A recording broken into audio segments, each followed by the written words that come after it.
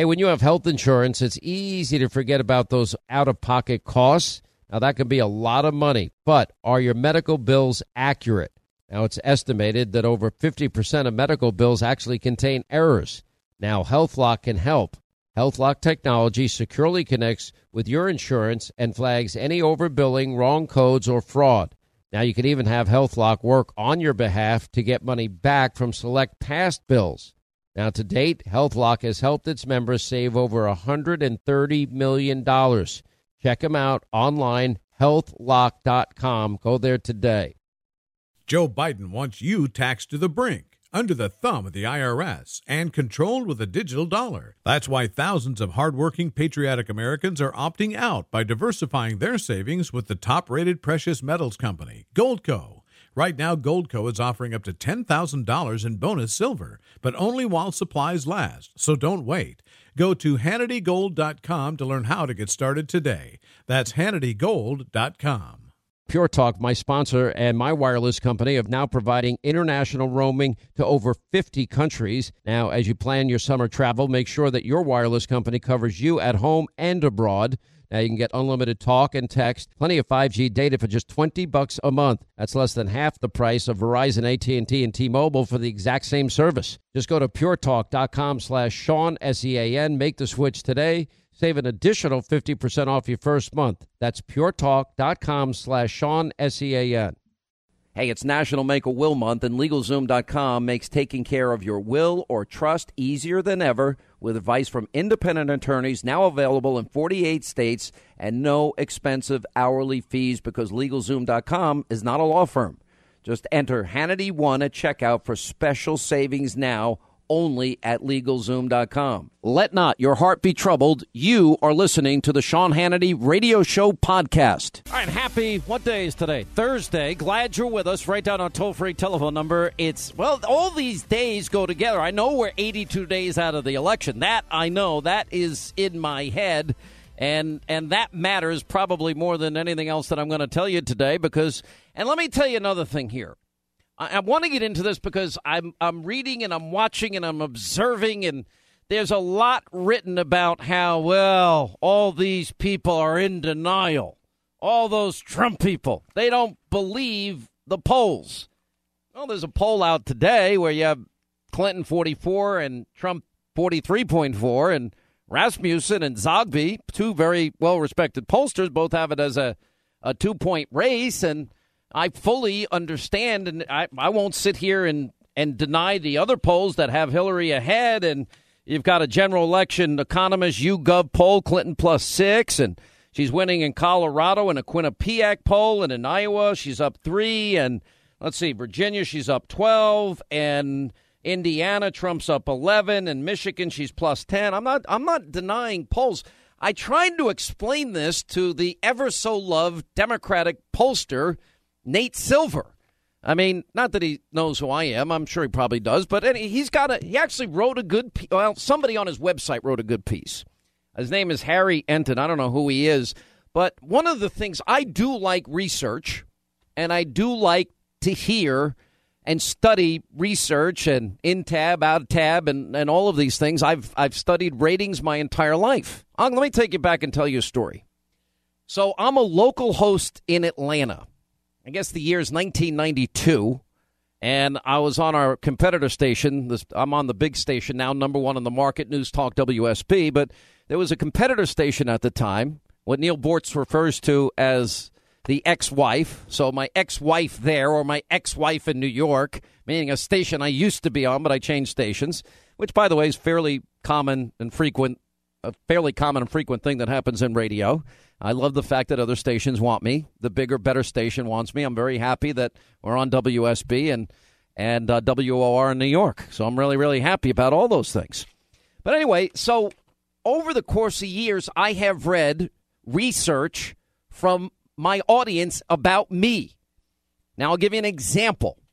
Eric Sluggo Seidel was my program director. I was doing a local radio show in Huntsville, Alabama. This was, I guess, in 1990. I'm now in my 30th year in my radio career. Let's put it that way. I'm now finishing my 20th year at Fox. So this is old hat to me. Anyway, so my first year, I ended up auditioning 2 days for Sluggo, and I must have done well in the audition. I got a job offer. It doubled my salary. I was at $19,000 a year, well, more than double my salary, and I think I was paid $48,000 a year when I went to Atlanta. And I went there, and the ratings the first year were extraordinarily strong. Neil Bortz had moved to WSB, and he had changed his time slot. He used to be on from 9 to noon, and then he was going up against Rush, which was on that station that I was on at the time. Now Rush is on WSB with me. Anyway, so, and then Neil eventually, I was going on vacation one day, and Neil Bortz says, goes on the air, and he goes, Hannity, I know you're listening. I'm like, how the heck does he know I'm listening? He goes, I want you to know your phone's going to ring any minute. I said, what are you talking about? My phone's going to ring. And he goes, you're going to get a call from your program director, Eric Seidel, and he's going to tell you not to go on vacation, but to come back. I'm like, what the heck is going on? Then he announces, while I'm on vacation, he's going back to his old time slot, and we're going to go head-to-head with each other. This is a great radio story. And the fact that we ended up being really best friends is an incredible testament, I guess, to both of us. We'd even talk to each other while we were on the air in commercial breaks. And people didn't know that at the time. There were 3 ratings books in a row, and this is just a fact, where we both had a 12.5 share, which is massive, in men 25-54 alone. That meant 1 in 4 men in Atlanta were listening to either him or me at the same time.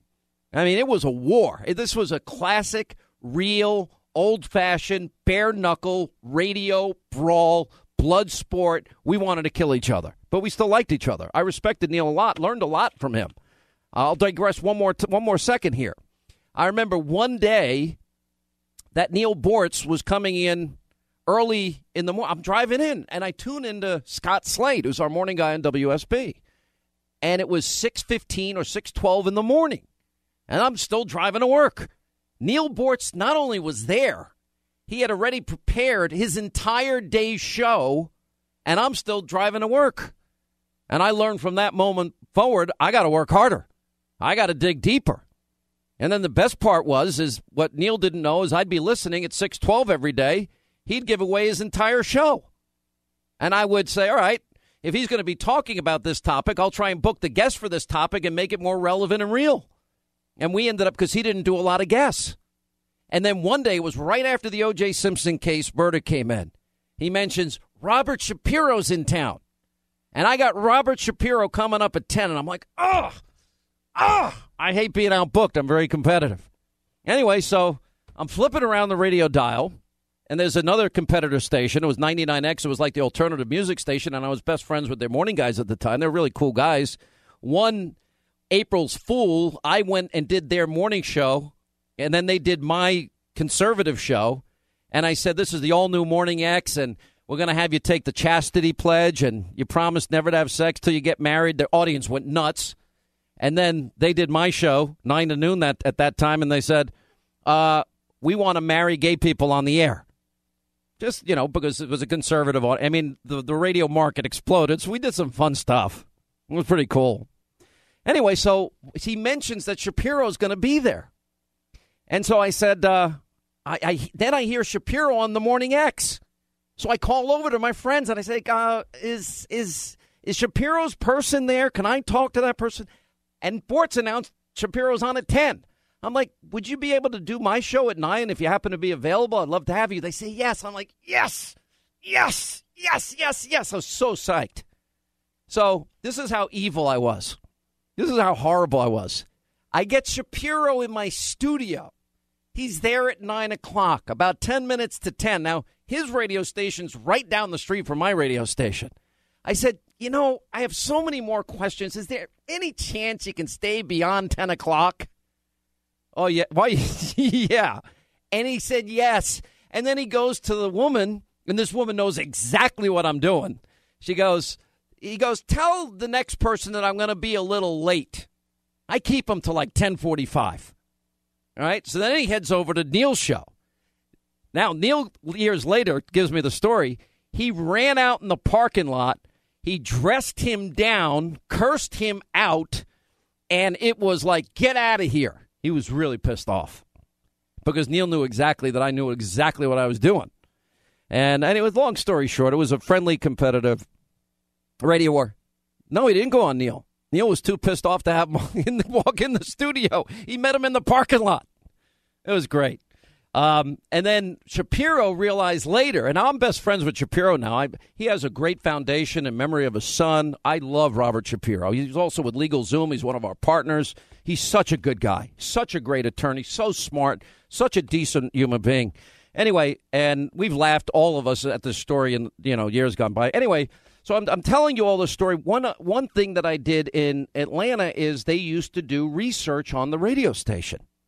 And anyway, one day I get called into Sluggo's office, and he goes, I think the audience really likes you, but they think you're too harsh. Now, I used to, remember, this is the genteel South. I grew up listening to Bob Grant in New York. Hey, listen, you creep, get off my phone. Go gargle with razor blades. And I loved it. And I also listened to Barry Farber. Barry was the great intellectual. You don't know, these guys were the great pioneers of talk radio. The years I lived in Rhode Island, I'd turn on WRKO, and you had guys like Jerry Williams, who's passed away, and Gene Burns, and these were fantastic pioneers. Barry Gray was on this station in New York. I'm on WOR. Anyway, so they would not share with me. I figured out what he was trying to tell me, and actually it said at the end, you may want to reconsider Sean Hannity. Meaning the research said, yeah, he's rating well, but he's grading on people. And what I did is the most relevant research that I did in my life is I went and I actually read the verbatim comments of people about me and my show at that time. And I learned right then and there that people, and this is a good thing. People are brutally truthful and honest. And I read it. I took the book. I stole it. I brought it home. I read it cover to cover. I snuck back in and put it right back where I'd stolen it from and returned to the scene of the crime. But my point is, I began to realize that if you listen to your audience, they're shouting at you what they like and don't like about you. And to this day, I still get comments from all of you about this show and about my TV show.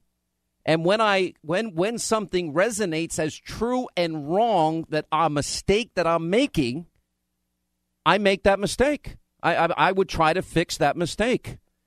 And lo and behold, I think for me, now, there's most radio hosts I don't think can handle research. I really don't think they can. And I don't know what other hosts do. And so I want to hear feedback from you, my audience, what you like, what you don't like. And Frank Luntz does these dial groups on presidential candidates. I get dials during segments, etc. And I have no idea why I started out talking about this. What was my original point?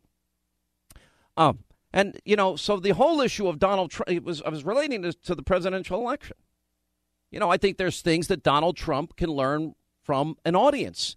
Last night, I think, this was a pretty powerful moment last night when I had Donald Trump at the town hall in Milwaukee.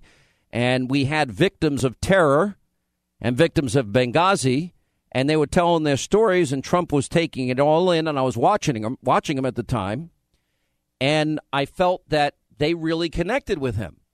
And then at another point, I said to the audience, I said, Mr. Trump, I said, everywhere I go, people know that I know you and that I interview you, and I had been at a party last Thursday night, believe it or not, a Sweet 16 party, where they had adults in one room and kids in the other room. Every single person at that party said to me, you got to tell them to shut up. You got to tell them to stay focused. Stay focused on Hillary and Obama. And then I brought that up. Did you see the reaction when I brought that up last night on the show? I said, this is what people are telling me. Will you do that in the next 82 days? The crowd went nuts saying, yeah, we kind of agree with that. And, I think this week is by far the best week that Donald Trump has had in the campaign. He gave the speech on ISIS on Monday. And by the way, it was his idea to do the speech on the trouble in Milwaukee because he was going to be there with me anyway on Tuesday. I thought he did a great job at the town hall. And I happen to know a few plans that they have coming up. I can't tell you because we have people in this business that do what I did to Boritz, and try and steal my ideas, and I can't telegraph something that big that we're doing next week, but it's going to be really big. Not a little big, it's really big. And I just think that there's certain things that you can do. Now, I know that there's all these people, if you break this election down, it's what I told you yesterday. Who do you want to pick your Supreme Court justices? Who do you want to decide what we should do with refugees? Either they'll come in and we won't listen to our intelligence officials and ISIS will infiltrate, or we could set up a safe zone like Trump wants. You got to decide who you think is going to appoint the best Supreme Court justices for generations. Who's better on the Second Amendment, Hillary or Trump? Do you want a president that says radical Islam or is too cowardly to say it? Do you think Trump or Hillary is going to be better on health care and Obamacare now that Aetna and United and Blue Cross are pulling out everywhere? Who do you think is going to be better? Hillary's going to raise taxes $1.3 trillion and spend $1.4 trillion more. You've heard Trump's plan. He's going to cut taxes, allow multinational corporations to bring back trillions. He's going to allow energy independence, and Hillary's going to fire coal workers and coal miners and put out of business coal mining companies. Who do you think is going to be better on education? She's beholden to the NEA and Common Core, top-down education. Trump wants to send it back to states and municipalities and towns. Who do you think is going to be better on the wall? Hillary's open borders. Trump wants to, for economic and national security reasons, defend our nation against those that don't respect our laws and sovereignty. That's what the election is about. That's it. It's not more complicated than that. I'm not going to change saying that for the next 82 days. And then the choice is going to be yours. If Donald Trump, and this is why I blame all of these never-Trumpers, if Donald Trump just consolidated the base of the Republican Party, he wins this election. But then you've got all these presidential candidates that are sabotaging him. They break their promise. Then you got all the arrogant, elite, quote, big establishment Republicans that are sabotaging him. And that's why I'll blame them. Because if the base of the Republican Party was consolidated, he'd be the next president. And they're doing everything they can do to harm him. All right, we'll get back. We'll get to your calls as well. Maybe we should call Neil Bortz. That'd be fun. I love Neil Bortz. He's a buddy of mine. He was at my birthday party in December. We had a great time. And we're praying for Donna, too. She wasn't feeling well, but she's doing a lot better, I hear. Thank God. He didn't even tell me. I'm like, really? I have to hear from Clark Howard? You can't tell me yourself? I'm like one of your best friends. What's up with that? I didn't want to scare you. I'm like, oh, good grief. It's National Make-A-Will Month, so it's time to check an important item off that to-do list, that honey-do list at LegalZoom.com. Hey, spending a few minutes right now on your will or trust, that means that you can enjoy a worry-free summer filled with family vacations and barbecues. Now, you don't want government making decisions on important matters like finances or your kids. LegalZoom.com, they make it easy. They're not a law firm, so you don't have to take time out of your day for office visits or pay expensive hourly rates. Instead, you get flat rate pricing and can save over $100 with LegalZoom's will or trust estate plan bundles. Now, if you don't know whether a will or trust is right for you, let not your heart be troubled. You're going to work with an independent attorney, now available in 48 states. They can answer your questions and recommend the estate plan that fits your specific needs. Now, save money today. Do the right thing during National Make-A-Will Month at LegalZoom.com. Don't forget, enter Hannity1 in the referral box when you check out, and you'll save even more. So spend time with your family this summer. Let LegalZoom.com take care of the legal stuff. That's LegalZoom.com, LegalZoom.com. And, so Sluggo's listening now, and he wants a copy of the first. I only got to hear half of it. I want to hear the whole. You know what he said after that research came in? I was a diamond in the rough. I'm like, oh, great. Thanks a lot. So he still to this day writes me, you're still a diamond in the rough. And the funny thing is, I'm also friends with Mosheri, Bugsy, better known on WSB. And the fun part about that is I'm friends with both of them. They were bitter rivals and enemies.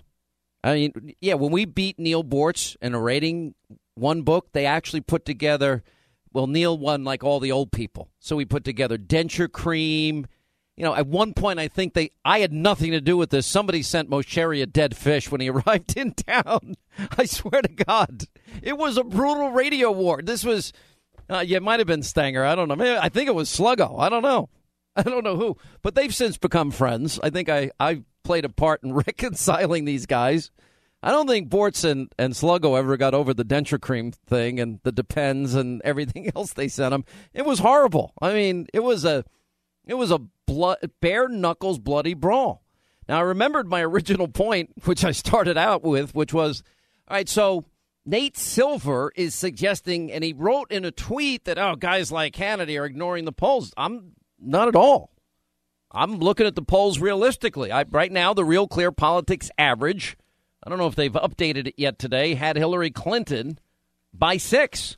And I think it's a little less than that because of, for example, the LA Times tracking poll today has Clinton 44.0 and Trump down 0.6 at 43.4. Rasmussen and Zogby both have this as a 2-point race.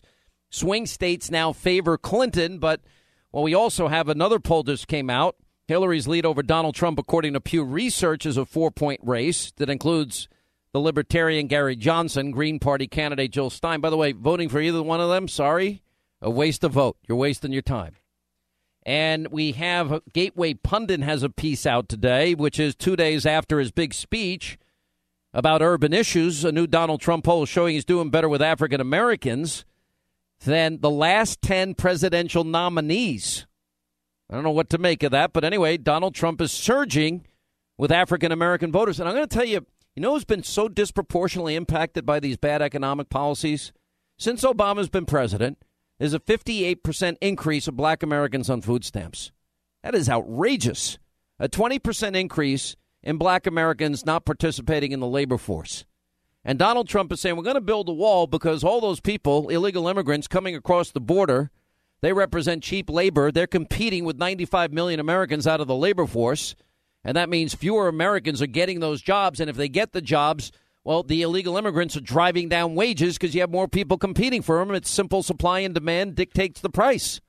It's economics 101. So anyway, Gateway Pundit points out they broke out the latest LA Times Daybreak poll. And in the last 10 presidential election cycles, the highest share of the black vote for a Republican was 12%. That was for Bob Dole, who lost handily in 96. And in this poll, Trump has 14.6%.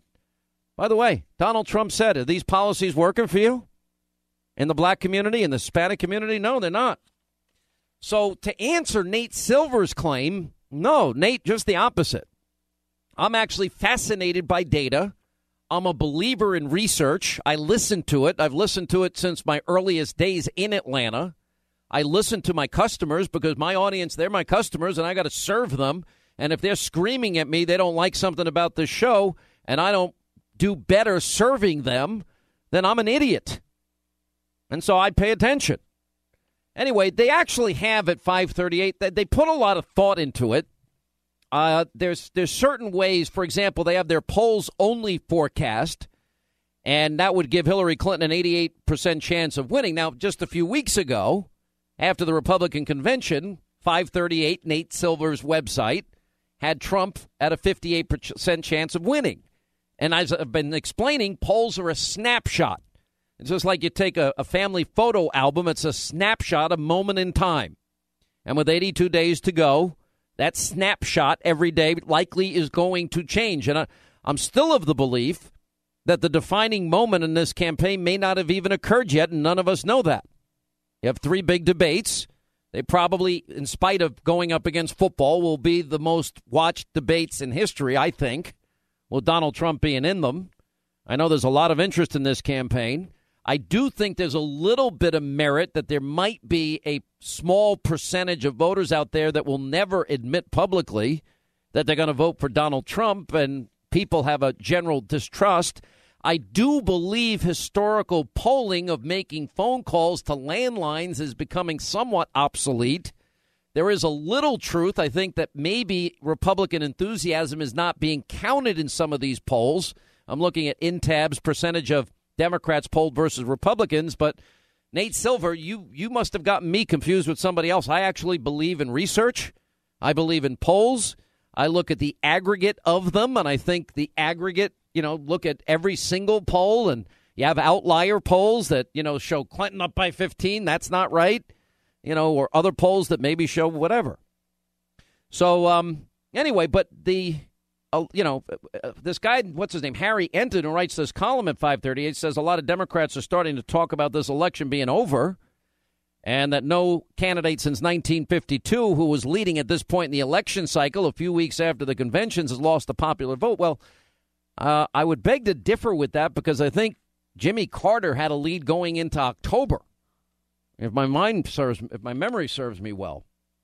And a lot's being made. I guess Michael Cohen was on a show, and he said, what polls? And he's like, every poll. All right, so let's see what it is. I see that Rick Perry has opened up a 9-point lead over Ted Cruz if he wants to challenge Ted Cruz in the 2018 Senate race. I wonder if that would ever happen. That's pretty interesting. That just came out via Texas Tribune, and Gateway Pundit had it. So to answer is, I think that if I'm talking to the Trump people, I'm saying, yeah, believe the polls. I think absolutely believe it. And act and fight as though you're down and fight as though you're behind and work on your ground game, do your debate prep. I would make a strict rule on social media, no more mistakes, no more picking fights with Mr. Khan or the New York Times or Mr. Judge Curiel or any of these other distractions. I would focus on what Trump has done this week. To me, is the secret sauce formula, sort of like Kentucky Fried Chicken, original recipe, which is my favorite. Love original recipe. Nobody knows what the recipe is. Apparently, it's vaulted away somewhere. But anyway, I love that recipe, and I liked what I've seen in Trump this week. And by far, since the convention, it's been his best week, and the formula is simple. Identify how bad the Obama-Clinton policies are. He did it Monday on ISIS. He did it Tuesday on the criminal justice system and how economically, how educationally, how black communities have suffered as a result of their policies, and then offer what your alternative solutions are to make this country a better place. Now, when he does that, I think he increases dramatically the odds that he can win. And then you compare and contrast, as I have been saying since, 2014. Actually started it in 2013. Conservative solutions to solve America's problems. We need originalist Supreme Court justices that believe in separation of powers, co-equal branches of government. Hillary won't give you that. Trump has promised to. We need to rebuild our dilapidated military. Trump has promised to do it. Hillary would never do it. I think we need the wall. We want to help those out of the labor force in every demographic, including the black community, which has suffered disproportionately. You secure the borders, competition for those jobs will be far less, and that means wages will go up as well. Wages will go up for you. And it's also good for national security, so ISIS can't cross that border or Al-Qaeda can't cross that border. I also think that energy independence, I think you're talking about millions of high-paying jobs that would be created. Hillary wants to put coal miners out of work, coal companies out of business. Trump will expand coal mining. He'll expand fracking. He'll expand drilling. He'll even move forward with nuclear technology, and he'll move forward with other technologies. That's what he's told me in every interview. I also think when you look at the Trump plan to cut taxes and rein in spending, he's told me numerous times he likes the penny plan, reduce the size of government. If he does what he says, he allows multinational corporations to bring the trillions, not millions, not billions, trillions, parked overseas because they can't bring it back here without a massive penalty. Give them a one-time pass. Let them bring it back for 2%. Well, number one, we'll get the money, and then they'll build factories and manufacturing centers here, and they can build them in Ohio and Pennsylvania and Wisconsin and Michigan and Baltimore, and we can literally bring these cities, these once great cities, back to life. I think negotiating better trade deals is a good idea. I think replacing Obamacare with free market competition, portability job to job, allow for pre-existing conditions, that would be great for everybody. I think I want a president that can say radical Islam. Hillary can't say it. And I think Hillary certainly has indicated she doesn't really care about your Second Amendment rights. I love that the Clinton campaign is going nuclear, according to Politico, over all the reports questioning whether she's healthy or not. This is great. I wonder what that pipsqueak Brian Stelter is going to do. You know, Mr. Unreliable Liberal Media Matters Sources. You know what this guy does? He's a stenographer for Jeff Zucker, who runs CNN. That's all he does. Is he going to go after poor Dr. Drew? He's in the CNN family. I'll get into this later today. Anyway, so Politico points out Hillary Clinton's campaign is pushing back harder against allegations about her health amid multiple, quote, deranged conspiracy theories, as one top aide put it earlier this week, as Donald Trump continues to stoke doubts about the Democratic nominee's mental and physical stamina. Speaking to Fox News' Sean Hannity at a recent town hall event in Wisconsin, Trump said of Clinton, she doesn't really do that much. She'll give a speech on a teleprompter, then disappear. I don't know if she goes home, goes to sleep. I think she sleeps, Trump said to me. Anyway, Breitbart had a good article. It said Hillary says she couldn't even get up after an exhausting convention. By the end of those 2 weeks, that's exactly how I felt. I was like, oh, my gosh, I don't know that I can get up, let alone what I'll do if I'm vertical. Jennifer Palmieri denounced this as being deranged conspiracy theories. There's a headline in, I think it was on The Blaze, Clinton camp unloads on Trump and Hannity for pushing deranged conspiracy theories.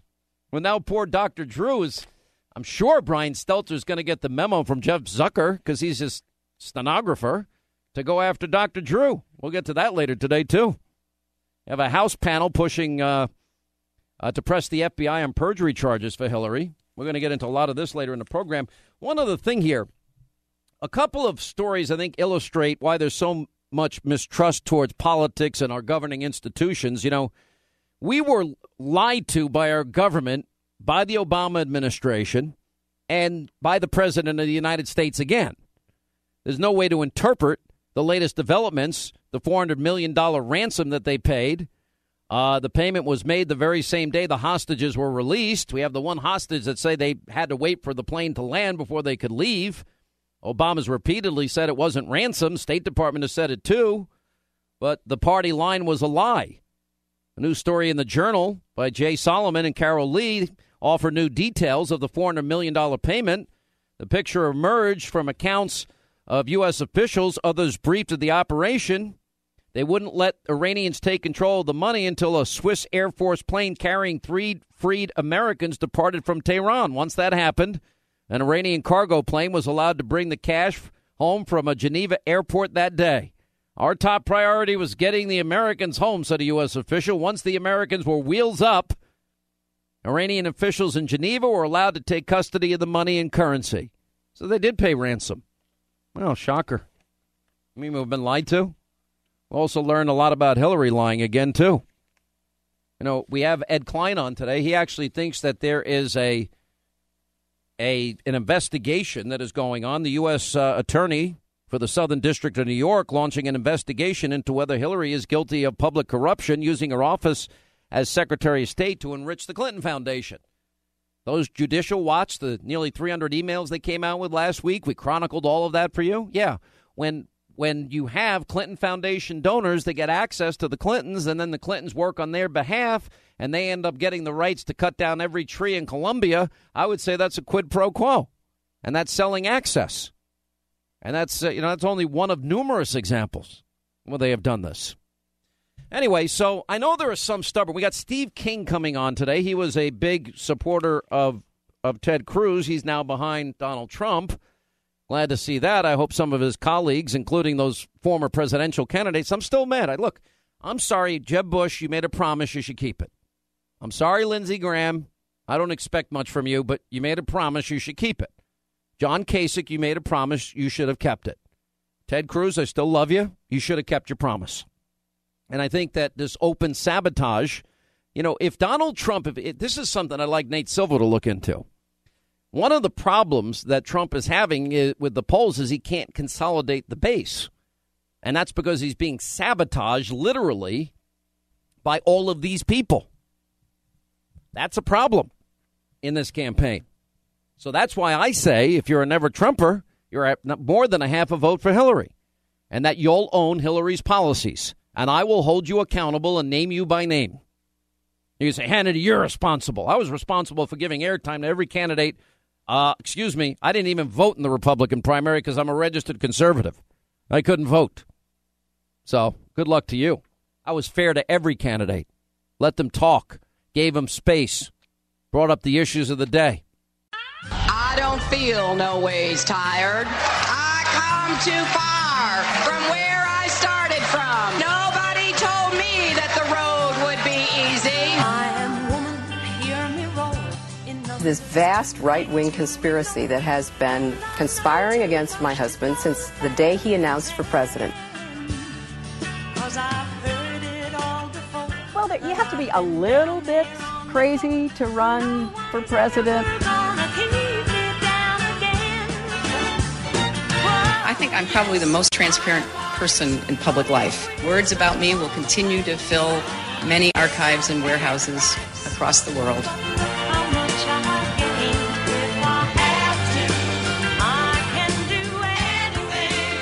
I don't throw anything away. I'm like 2 steps short of a hoarder. Are you keeping a diary? You keeping good notes of what's happening Heavens, to you? no. It gets subpoenaed. I can't write anything down.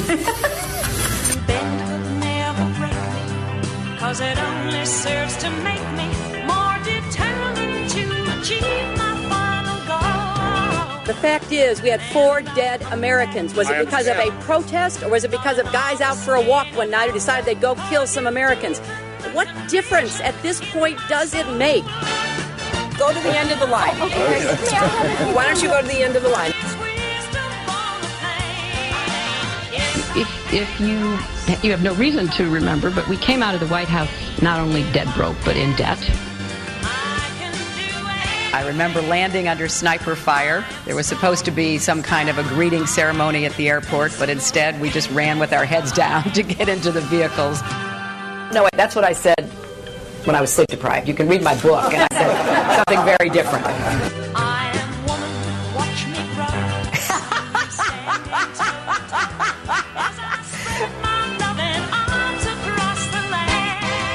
And that means we gotta be kinder. Wait, you want me to tell you what my husband thinks? My husband is not the Secretary of State. I am. And we have to be more compassionate and empathetic and put our mindful. Thank you. You ask my opinion, I will tell you my opinion. I'm not going to be channeling my husband. Even here at home, we have to stand up for women's rights and reject efforts to marginalize any one of us. Don't you someday want to see a woman president of the United States of America? Well, but I am all about new beginnings. Another new hairstyle, a new email account. I am sick and tired of people who say that if you debate and you disagree with this administration, somehow you're not patriotic, and we should stand up and say we are Americans and we have a right to debate and disagree with any administration.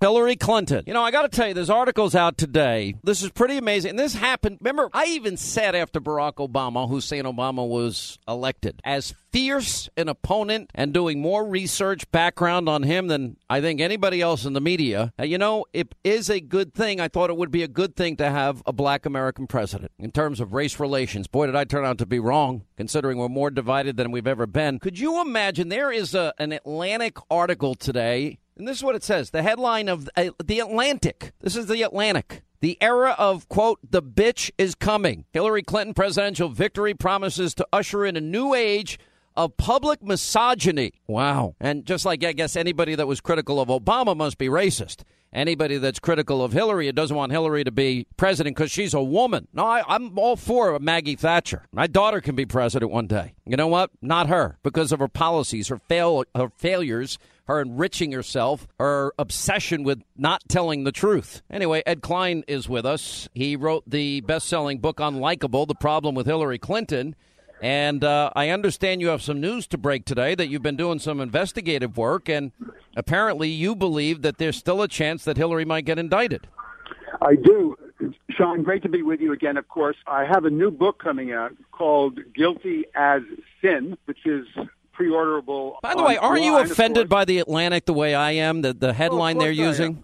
Of course I am. And could you imagine if a Republican, a conservative ever said anything as offensive as that? Well, it would be on the front page of the New York Times the next day. Yeah, but conservatives wouldn't say anything like that. But and by the way, and the implication is, oh, if you oppose Hillary, you're a misogynist. That's a lot of hooey, as our vice president would say. Here's what I think is happening, Sean. Right now, Preet Bharara, who is the U.S. Attorney for the Southern District of New York and one of the most crusading U.S. attorneys in America, has been working alongside the FBI, along with two other U.S. attorneys, one in Little Rock and another in Washington, D.C., investigating Hillary Clinton's connection to the Clinton Foundation when she was Secretary of State. This investigation is, I would say, hotter than ever.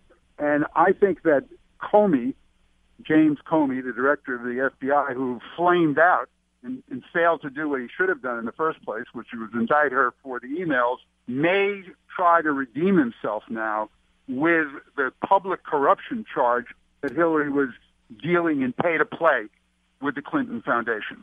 Wow. So you think that this is... Now, look, there is a story out today.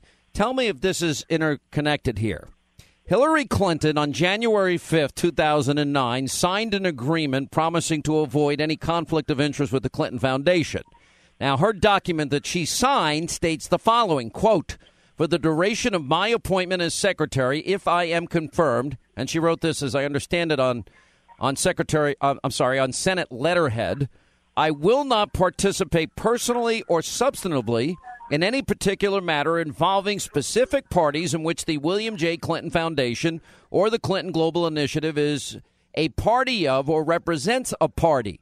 Now, Judicial Watch released these new emails last week, and in fact, these emails from the State Department, which were supposed to have been turned over ages ago, point out many conflicts of interest created by Hillary's actions as Secretary of State, her dealings with the Clinton Foundation and Global Initiative. One of them, for example, Doug Band, who works for the Clinton Global Initiative, and he, I guess, is in charge of it, pressing Uma Abedin and Cheryl Mills to secure a connection at the State Department for a Nigerian billionaire, this guy Gilbert Shagari, who is a major donor of the Clinton Foundation. Anyway, in the email exchange, Abedin states it's Jeff Feltman. I'm sure he knows him. I'll talk to Jeff, referring to the ambassador of Lebanon. He wanted to meet this former ambassador from Lebanon. Band responded, "Better if you call him, now preferable. This is important. He's awake, I'm sure." And there are numerous instances where people, rich people, donating to the Clinton Foundation got the access. And in one case, one guy got the contracts to, I guess, rape and pillage the forests of Colombia because of a connection that was made through Secretary of State Clinton. This is all true. Every word you just said is true, and I've reported a lot of it myself. And indeed, that letter of understanding that she signed before she became Secretary of State also said that Bill Clinton would not give speeches in foreign lands to foreign governments, to foreign businessmen, because it would be an obvious conflict of interest with his wife, who is Secretary of State. And, of course, as we well know, among the many speeches he did give abroad, he went to Moscow after we sold 20% of our uranium production facility here in the United States to Russia, and he got $500,000 for one speech. So the Clintons are so corrupt.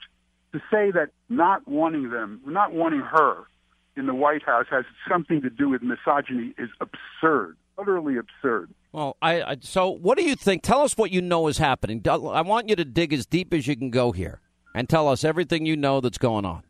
Now, come on, and I don't want you holding back. Just come out with it, Ed.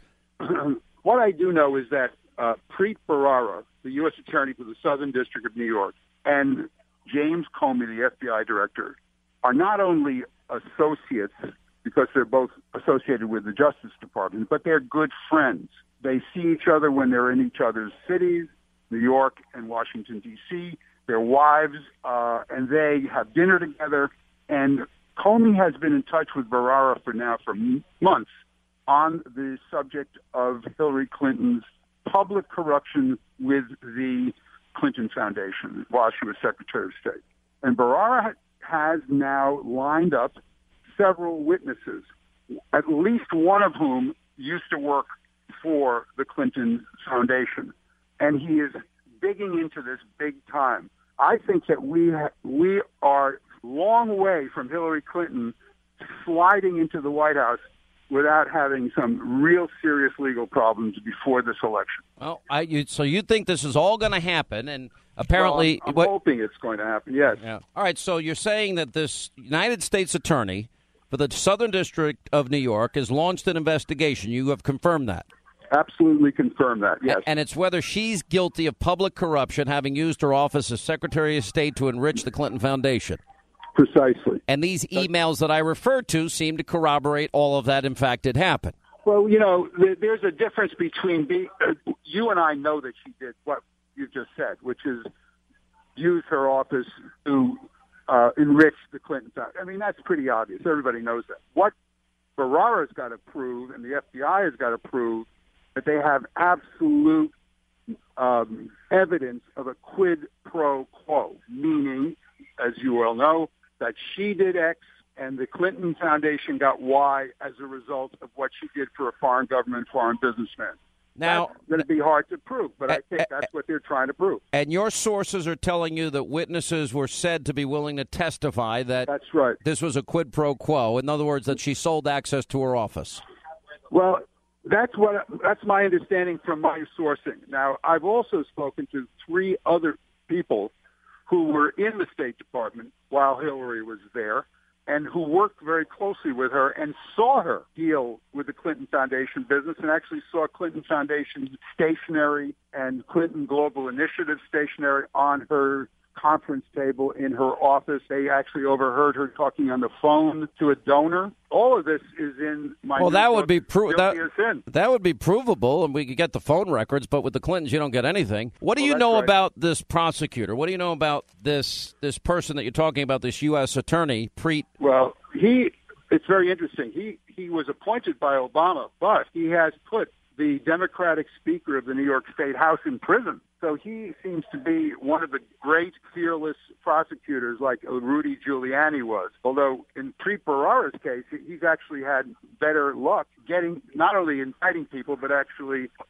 sending them to prison and having his results held up by courts of law. So this is a tough guy, Preet Bharara. All right, but I'm told, like, for example, everyone told me before Comey did his 13.5 minutes, oh, my God, he's going to indict her, and then backing off. You know, what do your FBI people say about Preet Bharara? And, for example, everybody that I know told me, oh, James Comey, straight shooter. He lays out a case for indictment, says she's lied pathetically, and then ended up not offering a criminal referral. So why are you confident Preet will do what Comey wouldn't do? Those are very good questions, Sean, and I agree with you entirely. You can't be confident about this. You only can say, here's a guy who has a fantastic record of sending people to jail. Whether he's going to do it with Hillary, who the heck knows? You're right about Comey. We all thought that he was the Elliot Ness of our time. What do you make of...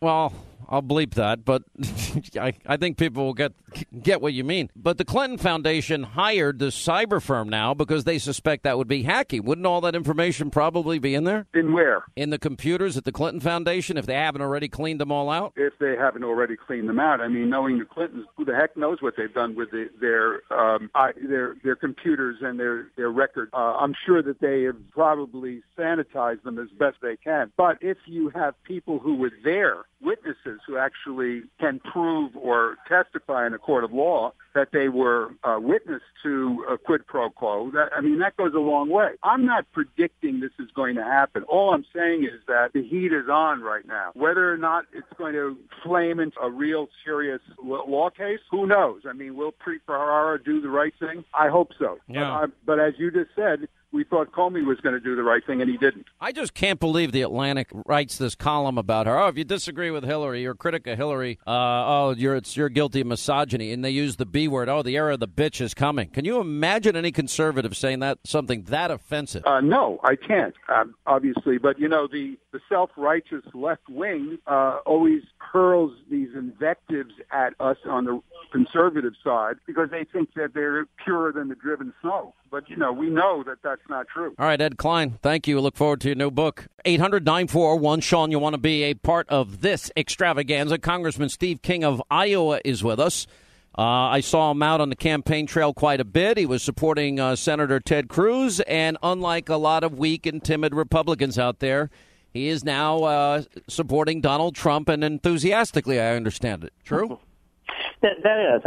I've come a long ways on the enthusiastic scale. I've got a little ways to go with full Florida enthusiasm, but I will say this, that the speech that Trump gave on acceptance night on that Thursday in Cleveland, nearly everything that he laid out could be the agenda for the first 100 days of a Trump administration. And I like the agenda he laid out. I like the foreign policy speech he gave a few days ago. And I like what he had to say to our inner cities and the rule of law and opportunities in inner cities. All of that makes me feel real good about what we can accomplish as a nation under a Trump presidency. You know, here's my argument to anybody. And, you know, everyone says, well, Hannity, you elected him. Well, you were there for the interviews that I gave Ted Cruz. You were there for many of them. Was I fair to Senator Cruz? Well, of course you were. And I think that, you know, you always are in that fashion, Sean. And there's a lot that Ted Cruz brought to the table that is actually, looks to me like it's incorporated up into the Trump agenda these days. And I'm happy to see that happen. We always need to do what's right for America. And I'm the national co-chair of Cruz for President campaign. I think he has a lot of political potential ahead of him. I agree with you. Listen, my only disappointment, I like Ted a lot. I love when Ted did his filibuster. I praised him many, many times for that. But the way I handled those primary interviews, Congressman, it was pretty simple. I'd go over health care, and I'd go over immigration, and I'd go over Supreme Court justices, and I'd go over education and energy and Obamacare, and I'd say, all right, well, where do you stand on these? And then I had this habit that I did to every candidate. I actually let them expand on their thought process so people could get to know them better. Mm-hmm. And you know what? I didn't endorse anybody during the campaign, and I said I would let the voters decide, and the voters decided in record numbers. Here's what this campaign is about for me. Who's going to be better on picking Supreme Court justices? You've seen the list that Trump laid out. Who do you think's better, Hillary or Trump? Oh, there's no question. It's Trump, and the only way you save the Constitution is to elect Trump. Yeah. Who do you think is better, Hillary Clinton's open borders or Trump building the wall? Which would you prefer? I'd say Trump in consultation with Jeff Sessions and Steve King. Okay, I think that's a great idea. But you support building a wall. You have for years. I have, and I would build a fence, a wall, and a fence, so we end up with two no man's lands, one on either side of that wall, so we can enforce the law more effectively. Mm-hmm. But I'd let Donald Trump worry about the beautiful part. I'd take care of the engineering. What about energy independence? Hillary has said she wants coal miners to lose their jobs and coal mining companies to go out of business. In many an interview with me, Donald Trump said he wants to expand coal mining, expand drilling and fracking and nuclear technology and other technologies. Who's better for energy independence, Trump or Hillary? Well, there is no question. It is Trump, and he will carry West Virginia. I don't think there's any doubt about that. And I would add to that the Keystone XL pipeline would be built. Uh-huh. Now, I want to ask this. Who do you think would be better? Trump said education is better sent back to local towns, cities, municipalities, and states. Hillary, beholden to the NEA, Common Core, is going to continue to have a top-down approach for education. Which policy is better, Trump's or Hillary's? Oh, certainly the local control as opposed to the national curriculum that would be imposed upon us and the bathroom policy from the White House. I didn't even think about that. Okay. Who is going to be better? Trump is pledging to rebuild our dilapidated military. I've not heard the same from Hillary. Who do you think would be better on building up our military? There's no question it'll be Trump, and Hillary's been wrong on every foreign policy turn of the Arab Spring for 5 years. And even when it came to the Egyptians taking their country back, the Obama administration, Hillary complicit in that, decided they wanted to oppose the will of the people of Egypt and stick with the Muslim Brotherhood Morsi. So it's Trump on that all the way, plus his foreign policy speech on defeating the ideology of radical Islamic terrorism that came on Monday of this week. Mm-hmm. So that raises the next question.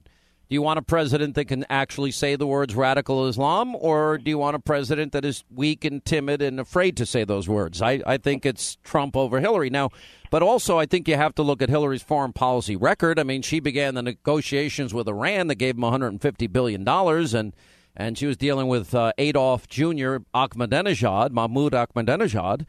And she doesn't like to say the words radical Islam. So on the issue of battling evil in our time, who's better, Hillary or Trump? Well, at this point, it's certainly not Hillary. And we think it'll be Trump, although his foreign policy actions have been limited, of course, because he's been in the private sector. But I think the policy that he lays down is much stronger. And I would say this also, that of the people that are skeptical about some of this, I don't know how far Trump would go in working with Putin, but I have long said that we have a common enemy, and there are things we can do to defeat radical Islamic jihad and working in cooperation with the Russians. They're under more attack from Islam than we are here in the United States. So I think that component of it is pretty much a new piece in foreign policy that is a plus for us, provided that we don't, let's say, embrace the Russians too closely in other areas. All right, let me ask you this, because now so far you're with Donald Trump on every issue. Hillary Clinton's going to raise taxes by $1.3 trillion, increase spending $1.4 trillion. Who would be, and we know Trump says he wants to cut taxes. And by the way, over 50% of Americans will pay no income taxes under Trump's plan. Who do you think would be better at cutting taxes and reducing the size of government? Well, Hillary has no plan to do anything except raise taxes and grow government.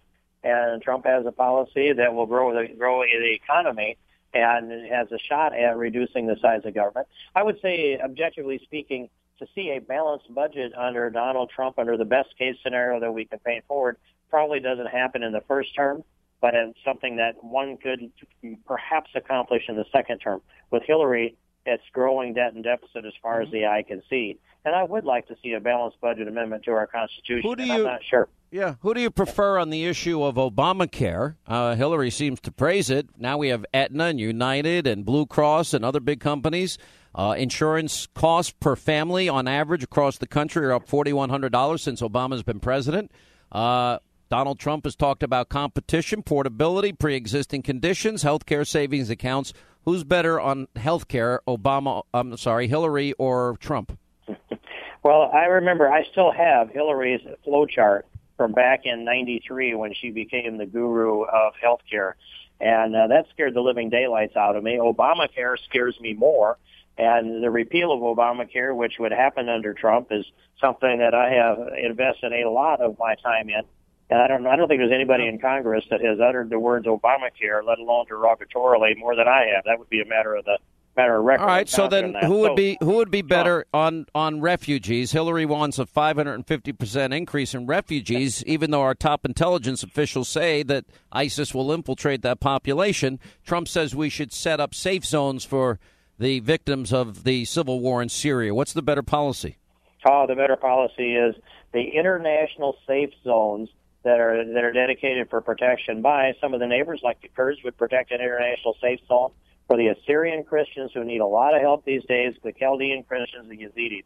So there's much more on the positive side with Trump. And with Hillary, she would accelerate the refugees coming into the United States, and that's committing, in a way, demographic and cultural suicide, as they are doing in Europe today, Sean. Who would be better on protecting our Second Amendment rights, Hillary or Trump? Hillary would take them administratively, and Donald Trump would defend them aggressively, even though he's more of a golfer than a shooter, but those two boys are shooters, so I'm feeling pretty good about that. Yeah, all right, so then let me ask you this. So then you support, why is Ted Cruz, Jeb Bush, John Kasich, and Lindsey Graham, who all made pledges that they would support the eventual nominee, what do you think about them breaking their word? Well, let's keep the door open to them. We're not to November. No, with all due respect, I'm not willing to keep the door open. You make a pledge, you got to keep your word. I make promises to my kids, and you know what? Every promise I make, I pay very close attention to it, because if I say I'm taking them to Disney, then I got to take them to Disney. If you say you're going to support the nominee, you got to support the nominee. Well, yes, Sean, and but I don't want to go down that path because I do want to go down this path. You know why I want to go down this path? Because there's a group of Republicans that are sabotaging, and that includes people that, these pompous, arrogant, know-it-all, think they're better and superior people that write for places like NRO, although there's still people I like there, and the Weekly Standard and Bill Kristol and George Will, and they're radio and TV pundits, all the same thing. And you know what? I think that if they keep up their Never Trump thing, because, we just went through a list of what Trump's punch list is, and you agreed with every item that he is running on. And so my question is, anybody that is sabotaging him, well, they own Hillary Clinton's Supreme Court nominees, any intrusion into our Second Amendment rights.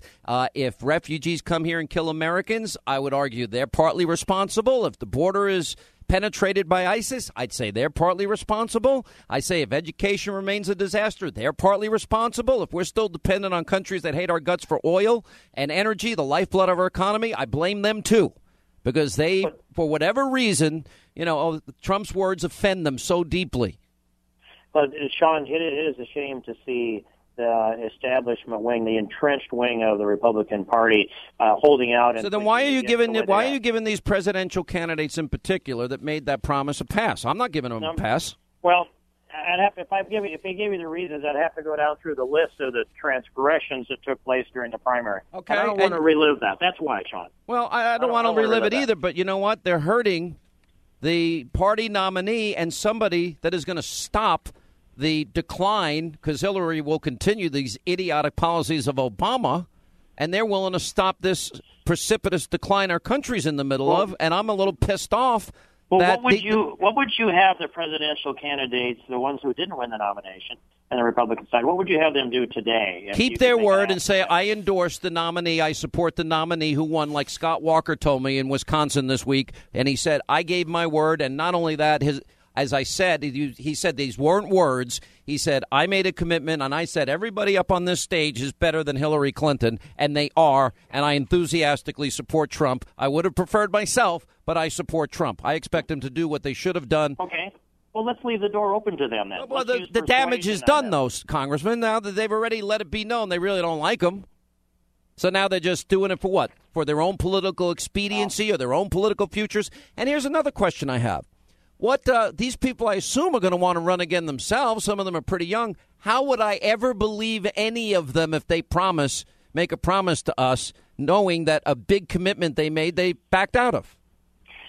And I'm not going to go down into putting people into some of these shoes, but I'd say we've got a bigger problem, and that is the problem of the establishment wing, the K Street wing of the party, that are willing to hand this thing over to Hillary Clinton and the Democrats just to stay in power. Because you don't want to go down this road because this is a little uncomfortable, this family discussion we're having. Well, I don't know when this program ends, so I don't know if I've got enough time to actually win the argument. No, you don't. That's why I don't want to you can't win the argument because, and I'll tell you why you can't win the argument. Because if they give a promise. But Sean, here's what I can't do. I can't win the argument without being critical of Donald Trump, and I want to avoid that. Well, I mean, listen, if you're going to say that Trump was harsh and low energy Jeb and little Marco and Lion Ted and all of that stuff. Okay, I understand people got offended, but I also interviewed all of these guys, and they took the gloves off, every one of them themselves also. So we can't act as though politics is not a blood sport because it's a blood sport.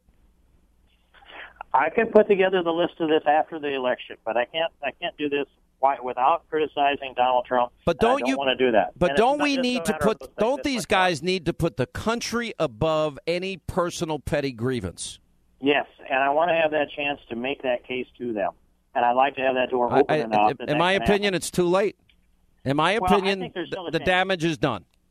And by the way, we need John Kasich to be involved in Ohio. Yeah, John Kasich is my biggest disappointment, and John Kasich gave his word. And I'm shocked that he hasn't kept it. Well, I'd like to see him at the convention in Cleveland. When you're the host governor, you ought to be there. Yeah, and I think if Ted Cruz wasn't going to endorse, why did he take that spot on the stage? Well, that's an answer for November 10th too, Sean. You don't like me. You don't like this. This is like a hard discussion, isn't it, for you? It's only hard because I don't want to damage the Trump campaign, and I don't want to hurt people that I think are decent. But I'm happy to talk about it when the time is right, and I don't want to hurt the destiny of this country. When we come back, we have more on Hillary corruption. Congressman King, we still love you. Thank you for being with us. Thank you, Sean. You can't have it both ways in this situation. The fact that these documents have been provided to Congress, sections are entirely blacked out. They have to be maintained in a secure facility known as the SCIF. This really undercuts the Clinton campaign's insistence to this day that the documents are overclassified and that this is about government systems run amok. That is, I mean, would you not agree that in this city a lot of stuff gets classified that really shouldn't? Well, I mean, I know from my own reporting that there was definitely intelligence about human sources in those emails. This is the kind of information that is among the government's most closely held secrets.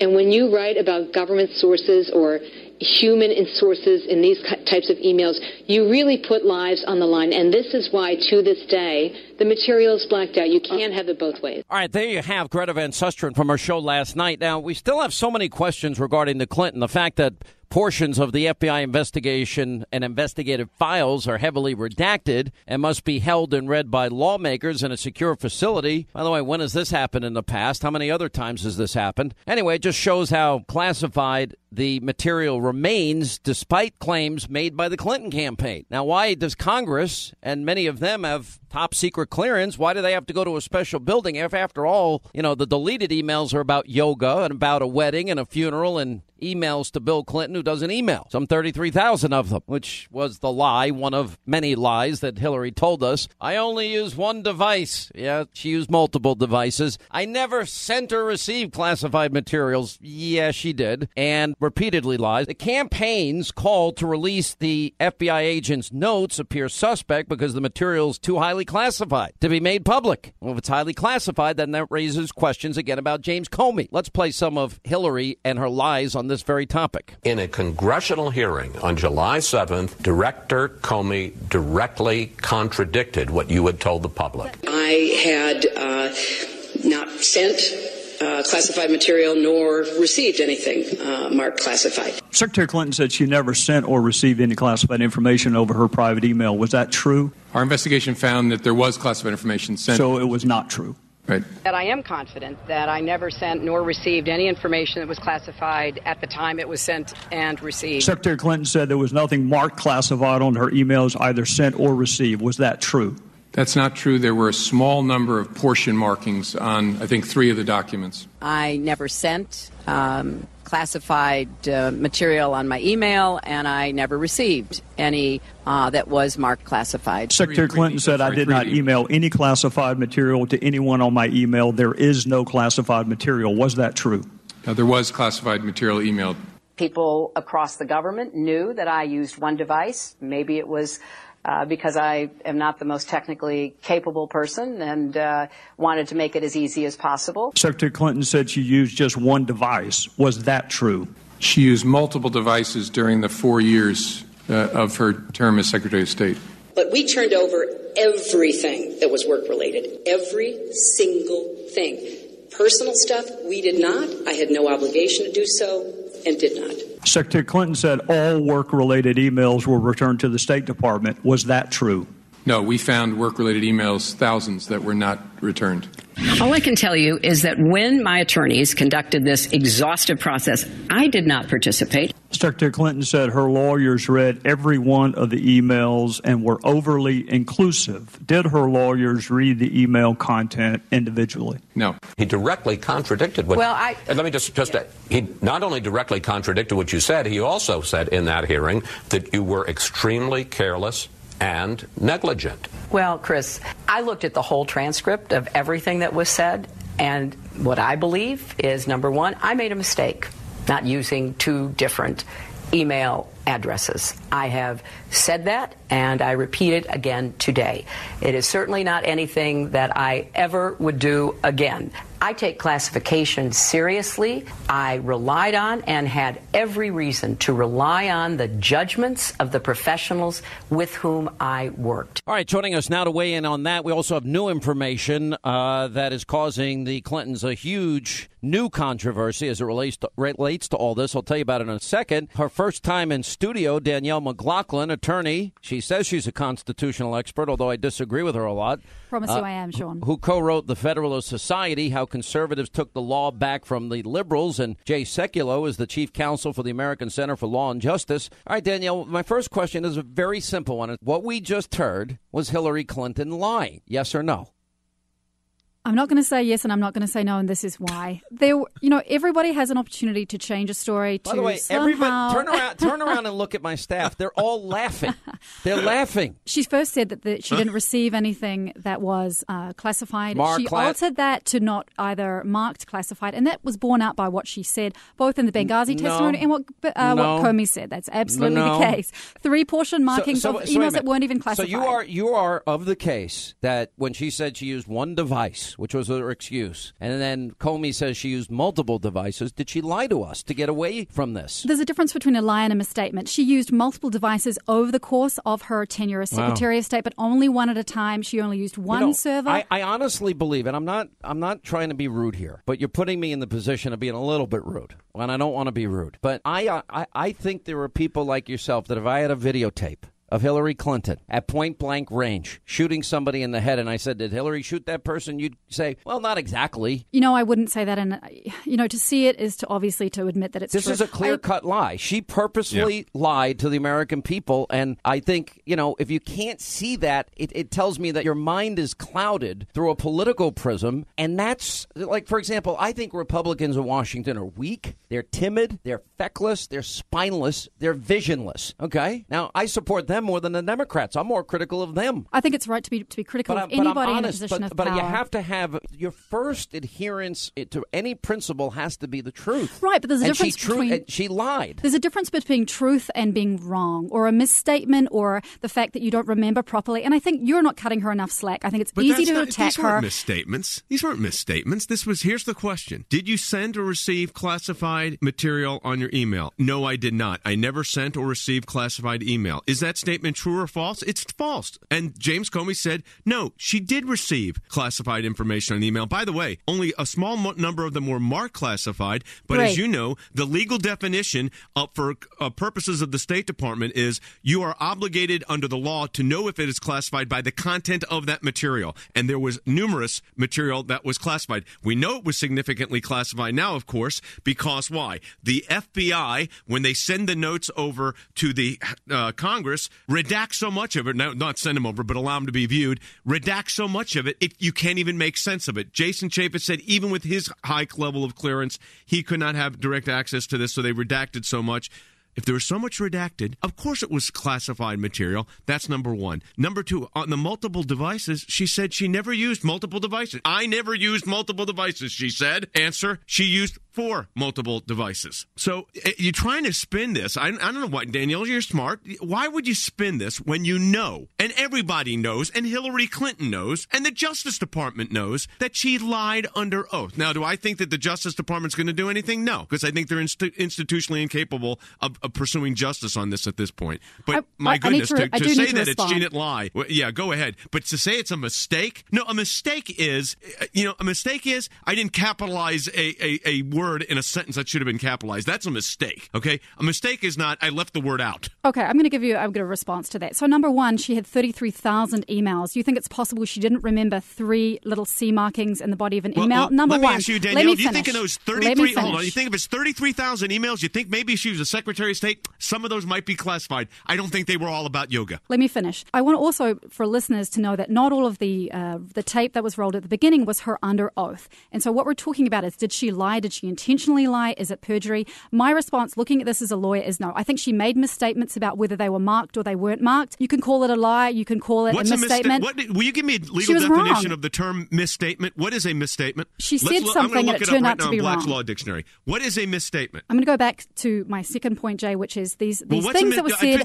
Please let me finish my point. What is a misstatement? What is, Danielle, a misstatement? It's not what is a misstatement? So a lie is an intentional falsity, and a misstatement is an non-intentional falsity. You think that's the legal definition? Look, you go look at Black's. I'm going to talk about the sworn testimony. Number one, she said nothing was marked classified or received under oath. That was true. She said that her team did not read. She said her team went through every email. They looked at header information. They used keyword searching. That was the truth. Number three, she said she only had one server at the time she was at the Department of State. That is absolutely true. So you're conflating server and device. She talked about a server. She never talked about an iPad, and she did have multiple devices. They were not used at the same time. Point number four, she said she provided all. You don't think she used the iPad? You don't think she used the iPad and her BlackBerry at the same time? She was seen carrying them at the same time, with all due respect. All right, let me bring up something new here. Now, there is a possibility that the Clinton Foundation, they now hired a cyber firm after suspected hacking.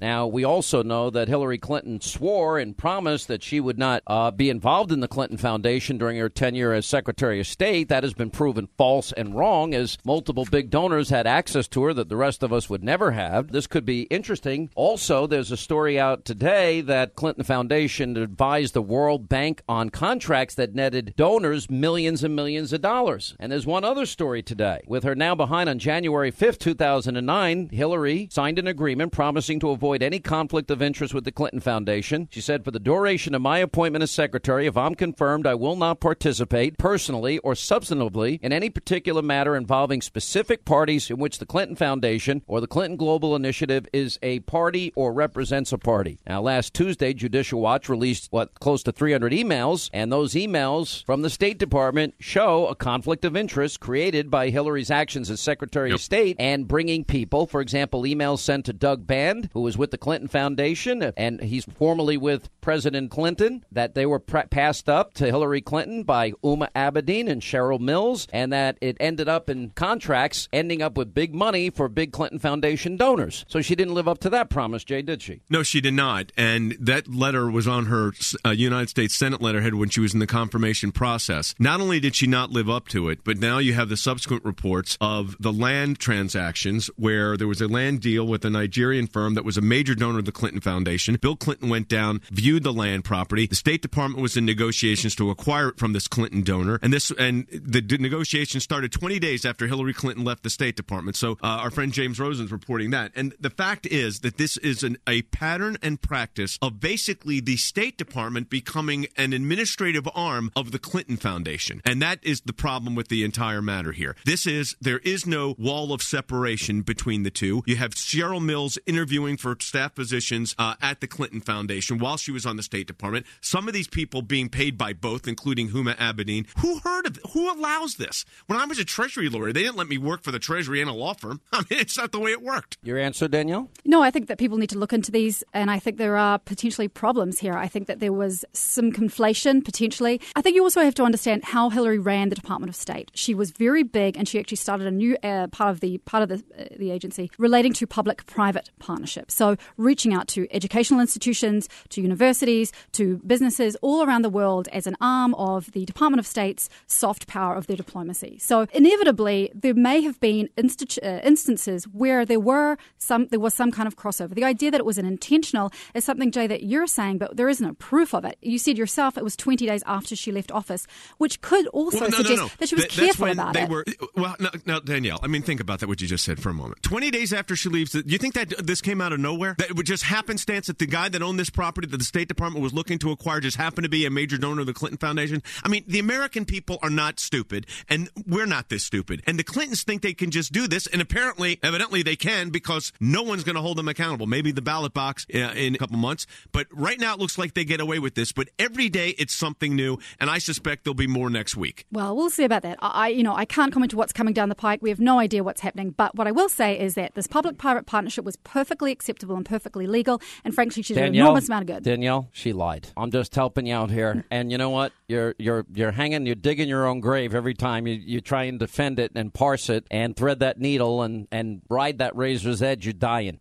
She lied, and you know she lied, and you need to just come to grips with the fact that the person that you want to be president is a pathological congenital liar. Well, I could say the same thing about Donald Trump, frankly, Sean. No, give me one example where he lied. It's almost impossible to give you just only one. I only want one. Okay, let me think. Here we go. Value of his properties. On one hand, for taxes, his properties are worth $500,000. It's a specific golf course, in fact, but under federal election disclosures. Oh, I love the sound music, the background music. It's actually worth, $10 million. What is his net worth? I'm not really sure. He's never how many times has he changed We got to take a break. Anyway, thank you both. 800-941-SEAN. You want to be a part of the program.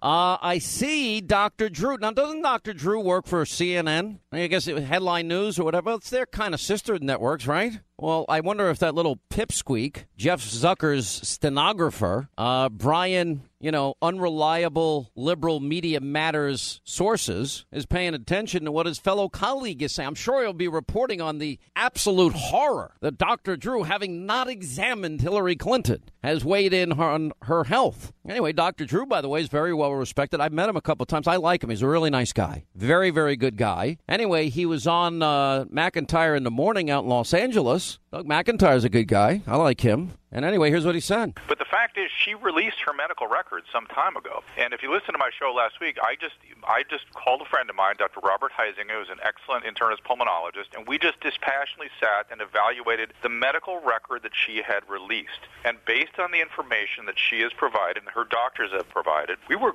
gravely concerned, not just about her health care, not about her health, but her health care. Why? Well, it's hard for people to understand. Both of us concluded that if we were providing the care that she was receiving, we'd be ashamed to show up in the doctor's lounge. We'd be laughed out. She's receiving sort of 1950 level sort of care by our evaluation. So we took a look at her record, and here are the basic facts. She had 2 episodes of what's called deep venous thrombosis. Common problem, blood clots in the leg. She also has hypothyroidism. And she's being treated for hypothyroidism with something called Armour Thyroid, which is very unconventional and something that we used to use back in the 60s. And both he and I went, that's weird. And by the way, wow, Armour Thyroid sometimes has some weird side effects. Oh, well, okay. So she goes on Coumadin. That's weird because Coumadin really isn't even used anymore. Now we use Eliquis or Xarelto, things like this. Certainly the presidential candidate would get one of the newer anticoagulants. Then she falls, hits her head, and as a complication of that has something called a transverse sinus thrombosis. This is an exceedingly rare clot. I've only seen one of these in my career, which is a clot in the collecting system for the cerebral spinal fluid. And it essentially guarantees that somebody has something wrong with their coagulation system. Well, she's had 2 clots, a transverse sinus thrombosis. What's wrong with her coagulation system? Has that been evaluated? And oh, by the way, Armour Thyroid associated rarely with hypercoagulability. So the very medicine the doctors are using may be causing this problem, and they're using an old-fashioned medicine to treat it. What is going on with her health care? It's bizarre. I got to tell you, look, maybe they have reasons, but at a distance, it looks bizarre.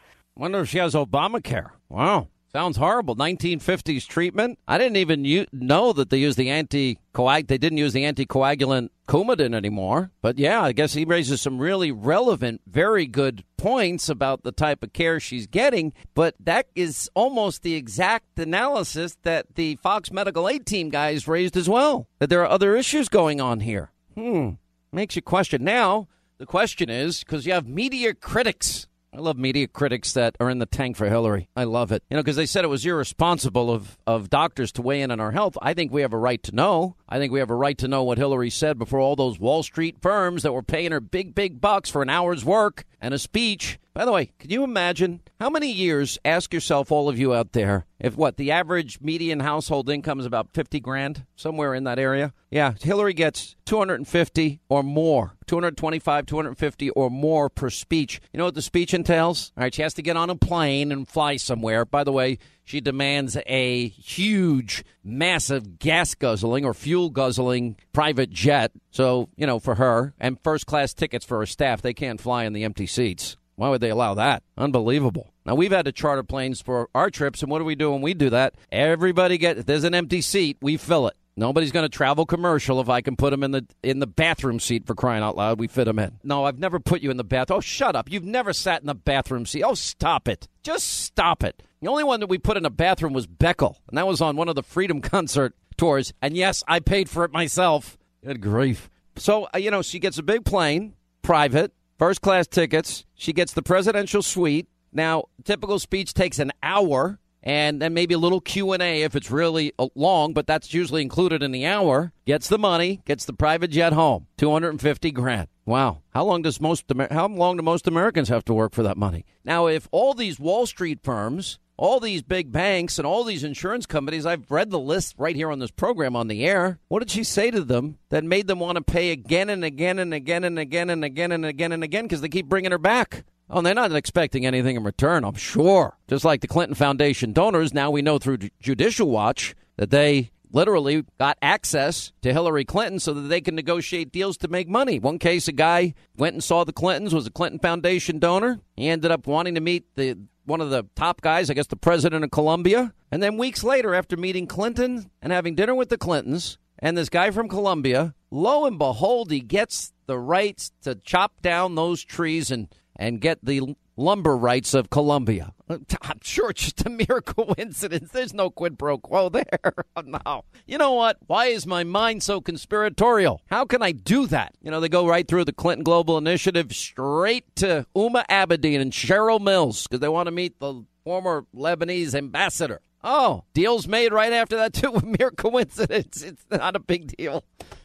She's not selling access to her office. But CNN now has a little bit of a moral dilemma. So what is Jeff Zucker's stenographer, Brian Stelter, what is he going to do when somebody in his own family is raising questions about Hillary's health when it was so wrong of me to do so? What's the other thing that he doesn't like that I do? I don't know. Do we really care? By the way, this is a big shock. I got calls yesterday. One was the New York Times, apparently. And I don't know, I guess BuzzFeed, one of those, whoever. They all hate me right now. And so they want to, here's the big surprise. Hannity supporting Trump. Wow, what is the relationship? I'm like, oh, you mean this is my 30th year in radio, and every year I don't support the Democrat because I don't believe in socialism, statism, and I end up supporting even weak Republicans at times because they are a better alternative than what Hillary is. I actually think Trump is a much stronger nationalist conservative, if you go through the agenda that I point out every day, than Bob Dole or John McCain ever dreamed of being. John McCain, Bob Dole would never build a wall. They would never bomb the living out of ISIS. You know, they wouldn't. Republicans had control of the House and Senate. They didn't stop Obamacare. They didn't stop executive amnesty. You know, they're not fighting to send education back to the states. They're not doing any of these things. They haven't pledged to fix the VA. They've had the power of the purse. They're not fixing the VA. They're not rebuilding our military. I think Trump is bolder than all of them put together. All right, let's get to our phones. Let us say hi to Shane in Indiana. Shane, hi, how are you? Glad you called. Hi. I've been listening to you for a couple of weeks now, and there are always things that you say that just seem wrong to me. Yeah, like, for example? Obamacare seems to be helping people to be able to have affordable health insurance. There's nothing wrong with it, and yet you're always talking against it. What did Barack Obama promise when he sold you Obamacare? Do you remember what he said, the exact things he promised? I'll help you out. He promised that you'd keep your doctor, you'd keep your care, and on average, the average American family would save $2,500, $2,400 per year per family, right? Yeah, sounds about right. You want me to play it for you? I don't want it to be about right. I want it to be exactly right. When you hear about the Affordable Care Act, Obamacare, and I don't mind the name because I really do care. A system where we're going to work with your employers to lower your premiums by up to $2,500 per family per year. Add it all up. And the plan I'm proposing will cost around $900 billion over 10 years. We will start by reducing premiums by as much as $2,500 per family. There are also those who claim that our reform efforts would ensure illegal immigrants. This, too, is false. Here's what change is saying to people who All right, let's stop there. Illegal immigrants were pushed in the plan. Millions lost their plans. Millions lost their doctors. On average, health care costs under Obama has gone up $4,100 per family. That is a huge, massive cost increase for them. Yeah, nobody saved $2,400 a year. Now you've got United Healthcare. You've got Blue Cross California now around the country elsewhere. And Aetna, they want no part of it. They're done. They're out of it. So now it also helps people with low incomes and that are below the poverty line. But we already helped them. It was called Medicare. And the states have their own systems, Medicaid. Yeah, and because of Obamacare, anybody... You see, but you don't want to hear this, do you? You're not listening to me. And you got to turn your radio down in the background. You're not listening, and this is why you're not listening, because you want to believe what you want to believe. Millions lost their doctors, lost their plans. The top insurers are getting out. It's cost the American people a fortune, and everything that they promised has turned out to be a lie. I'm not saying that I'm for the Democrat. Because I'm not. No, you're not listening to me. I didn't ask you if you're for the Democrat. I'm saying everything you were promised turned out to be a lie. But there's nothing wrong with having two Democrats in a row to help people with this insurance now that they have it. Okay, you're not listening to me. They're paying more than they were told. They're paying, and every single place, for example, Aetna out of 11 states now, United pulling out of Obamacare completely. Now you've got Blue Cross pulling out in California and elsewhere. And you're having people pay more. People forced into exchanges with doctors that they want to use that they can't use. And people like you are defending it. So I don't know what to say to you, except that if you like being lied to, then vote for Hillary, because you're going to get a really good liar. I'm not going to vote for Hillary, but she does seem to have a lot of experience. Yeah. But all right. Let me give you the test, okay? You're probably going to vote for Hillary. Name me 3 things Hillary Clinton, with all of her experience, has done to improve the lives of the average American. Go. She was working for health care even when she got back into the White House as a first lady. Stop. Hillary Care failed. I said 3 specific things she accomplished that made the lives of Americans better. Go.